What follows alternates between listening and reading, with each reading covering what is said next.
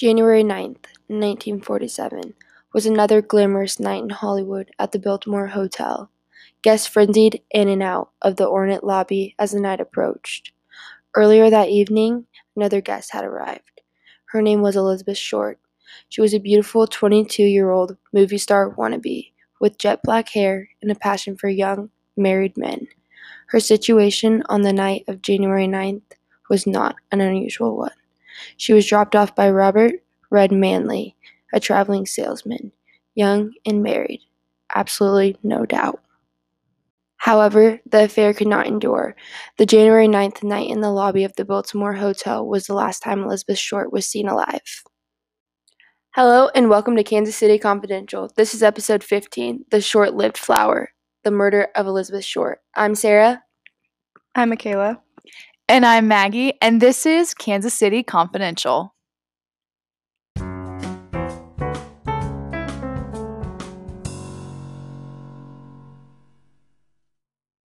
This episode of Kansas City Confidential is made possible by our sponsor, Perot's Pomade, mustache wax so you never want to shave it for later. From the perspicacious Poirot comes his signature mustache pomade, which will leave you looking and feeling like the most iconic detective of the century. Disclaimer: expert crime-solving insight is not included. Now back to the murder not on the Orient Express. A few days after Elizabeth Short was seen at the Biltmore, she was seen again. But this time, she looked very different. She was discovered by Betsy Bersinger, who was taking her daughter to the shoe repair store when she passed Short's corpse in a grassy lot near the sidewalk. Stunned after seeing the gory sight of Liz's body, Bersinger went to a nearby home to report the body to the police. She recalls that she saw a very white body that resembled a mannequin because it was so posed and so white. It was laying face up and naked with a clean cut across the waist, making Elizabeth's body appear in two halves. A few inches down from her open eyes were 3-inch slits extending her smile on both sides of her mouth. Her arms were bent and extended over her head while her legs were stretched out and spaced apart. It was evident that Short had suffered many blows to the head and other forms of physical abuse before her death. However, when her body was found, all her blood had been drained from the body and it had been scrubbed so that it was completely clean. So, Elizabeth would have been killed someplace else before being placed in the empty lot. Also, an important detail was noted by the police. Short's body was cut with surgical precision. There was no possibility of a killer that didn't know what he or she was doing. The killer had to have had medical training to execute this type of cut. One would think this would greatly narrow the list of possible suspects, but it didn't. The evidence was lacking until January 23rd, 1947. A letter had been sent to the LA Examiner containing Elizabeth's social security card, birth certificate, and address book with missing pages.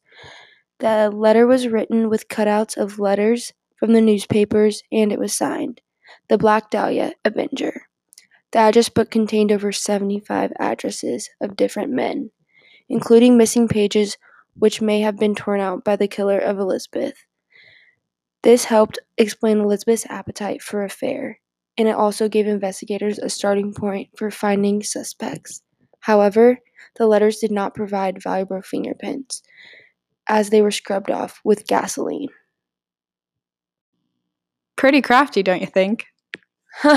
Yeah.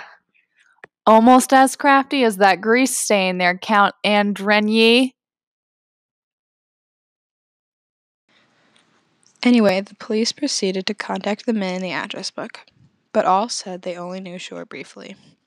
Then police proceeded to question Robert Manley, the man that drove the Black Dahlia to the hotel the evening she was last seen alive. He went in to be questioned and took 2 polygraph tests.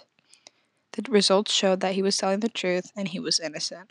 A few years later, he was called back again, but this time he was asked to take what they thought was a truth serum at the time. And the test also showed he was innocent. However, we cannot rely on the science of 1954, and the substance they gave him was not actually a truth serum, although that would have been awesome if it existed.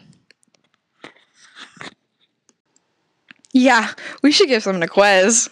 There'd be some interesting stories there. Then, the police turned to anonymous tips and testimonies from witnesses.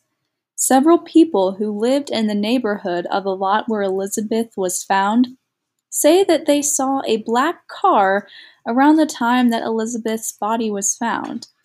No one was able to identify the possible driver of this black car that witnesses saw, but the car does point to the suspect that we believe to be the true Black Dahlia murderer.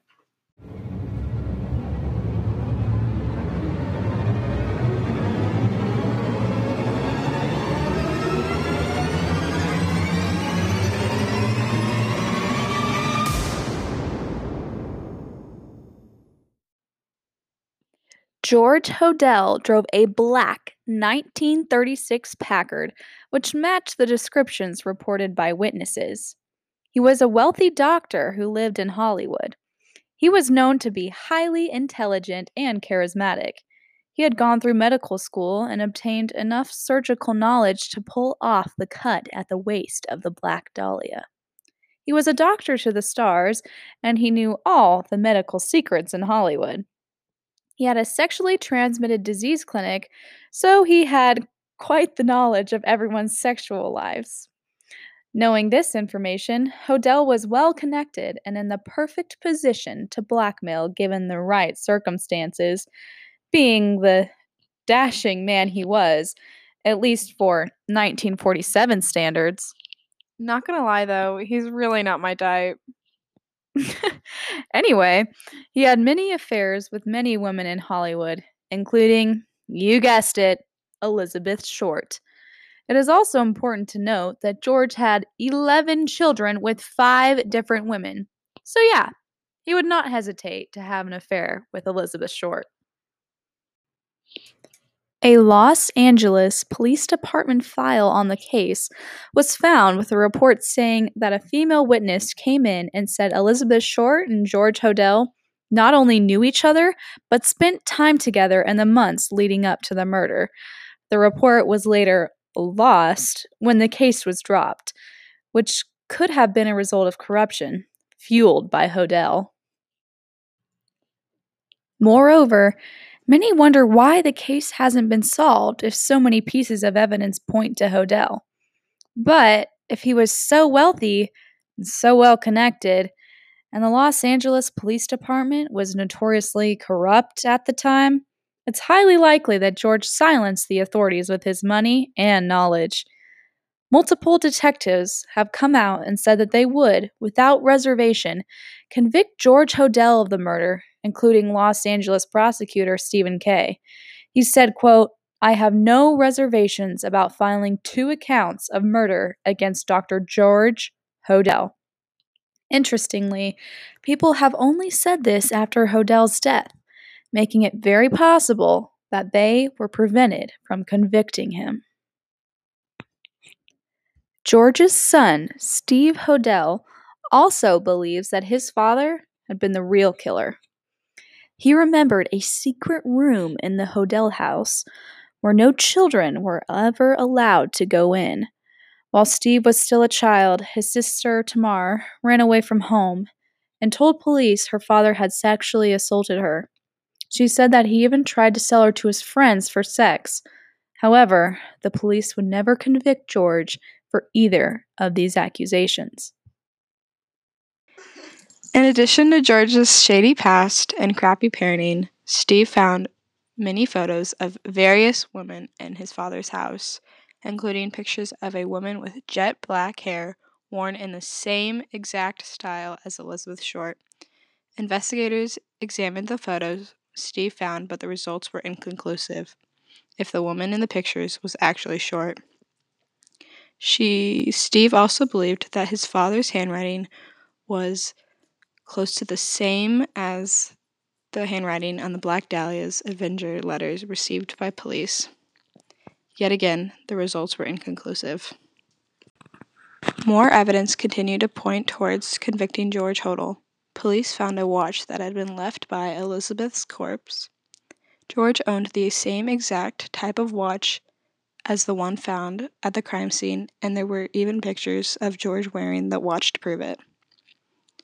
Large bags were found near Elizabeth's body, and less than a week before Elizabeth was found, George had ordered and received 50-pound bags of cement for his home renovation. The bags left at the crime scene matched the bags George received that same week.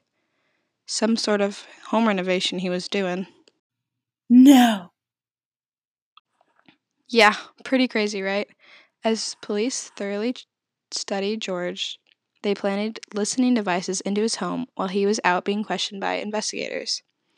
When police listened to these tapes, they heard a very suspicious conversation with George and an unknown person. George said, "Suppose I did kill the Black Dahlia. They couldn't prove it now.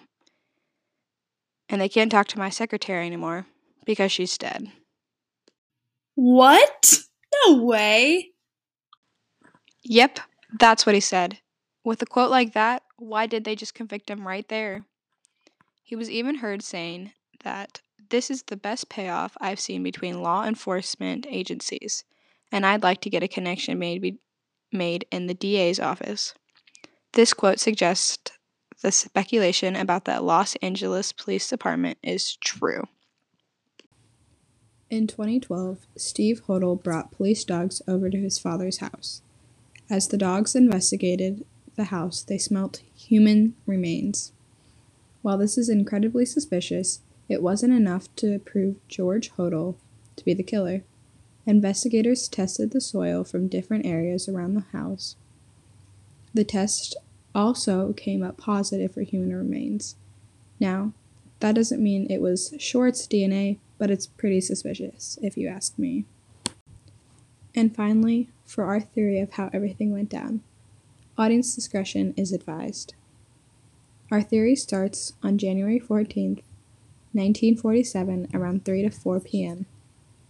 George took Elizabeth to his home and tied her feet and arms together with rope. This began the long process of Elizabeth's torture. He cut out large pieces of her body and a big gash, spreading her mouth wider. This was also made before Elizabeth had died. She was beaten and raped by George. Then she was drained and taken to her final spot. Hodel positioned her and left. So, what exactly happened to George Hodel? Well, he quickly moved to the Philippines in 1950, where he started his new life there. But in 1967, another suspicious murder happened. About a half of a mile away from George's new home, another victim was found. Her blood drained, her body cut in half, and she was posed in the same way as Black Dahlia was found. Coincidence? I don't think so. Let's review our evidence against George Hodel. The Black Dahlia's body was cut in half with surgical precision, and Hodel had the medical training to execute this type of cut. He was a wealthy doctor with the money and connections to silence the people that claimed he committed the crime. There were witnesses that said they saw a black car on the morning that Short's body was found, and Hodel's car fit these exact descriptions. Also, there was another witness that said George and Elizabeth knew each other and most likely were having an affair. All this evidence was enough to convince Stephen Kay, a Los Angeles prosecutor, that George Hodel was guilty. Hodel's own son even believes that George is guilty. Steve believed that the watch found near the Black Dahlia's body was his father's. Also, the cement bags that his father ordered could have been the same bags used to transport Elizabeth's body to the spot where she was found. Thank you for joining us today on Kansas City Confidential. And thank you to our sponsor, Poirot's Pomade. For only $30, your mustache can look just like the dashing Poirot. Jars of Poirot's Pomade can be found at the link in the episode description box. We hope you enjoyed today's episode. Tell us who you think the Black Dahlia murderer is. Do you agree that George Hodel is guilty? Have fun sleeping tonight. This is Kansas City Confidential signing off. Good night.